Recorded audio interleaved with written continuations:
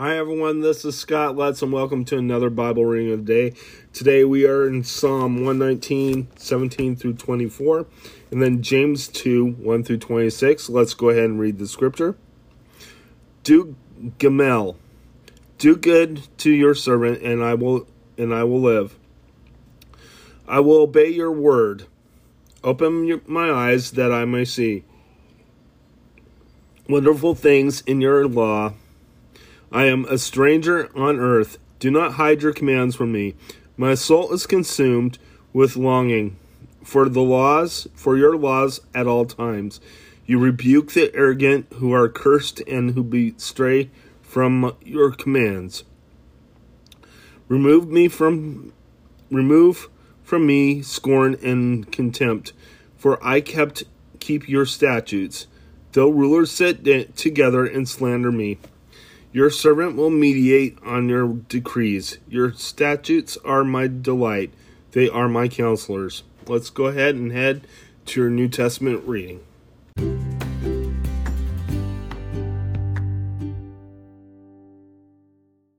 Okay, so now we are in James 2, 1 through 26. Let's go ahead and read the scripture.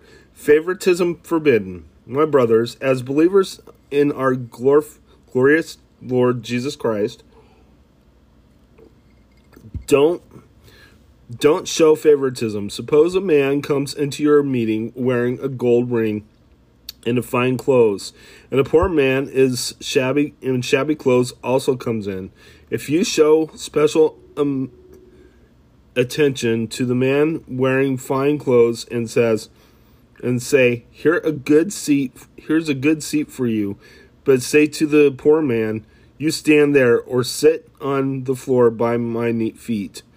Have you not discriminated among yourselves and become judges with evil thoughts?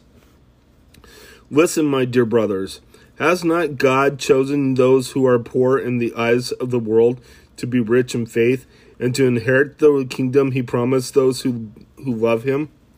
But you have insulted the poor. It is not the rich who are exploiting you.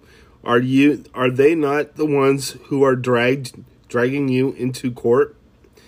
Are they not the ones who are slandering the noble name of him to whom you belong? If you really love the royal law found in Scripture, love your neighbor as yourself, you are doing right. But if you show favoritism, you sin and are convicted by the law as lawbreakers.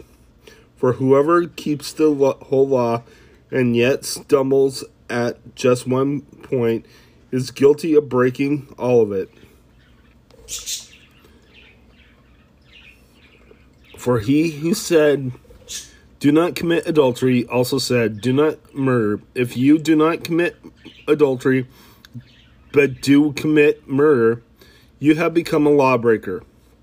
Speak and act as those who are going to be judged by the law that gives freedom, because judgment without mercy will be shown to anyone who has not been merciful. Mercy triumphs over judgment. Faith and deeds. What good is it, my brothers, if a man claims to have faith but has no deeds? Can such faith save him? Suppose a brother or sister is without clothes and daily food. If one of you says to him, go, I wish you well, keep warm and well fed, but does nothing about his physical needs, what good is it? In the same way, faith by itself is not, if it is not accomplished by action, is dead. But someone who will say, you have faith, I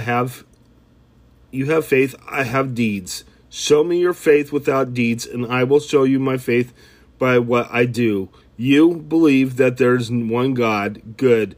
Even the demons believe that and shudder. You foolish man, do you want evidence that faith without deeds is useless? Was not our ancestor Abraham considered righteous for what he did when he offered his son Isaac on the altar?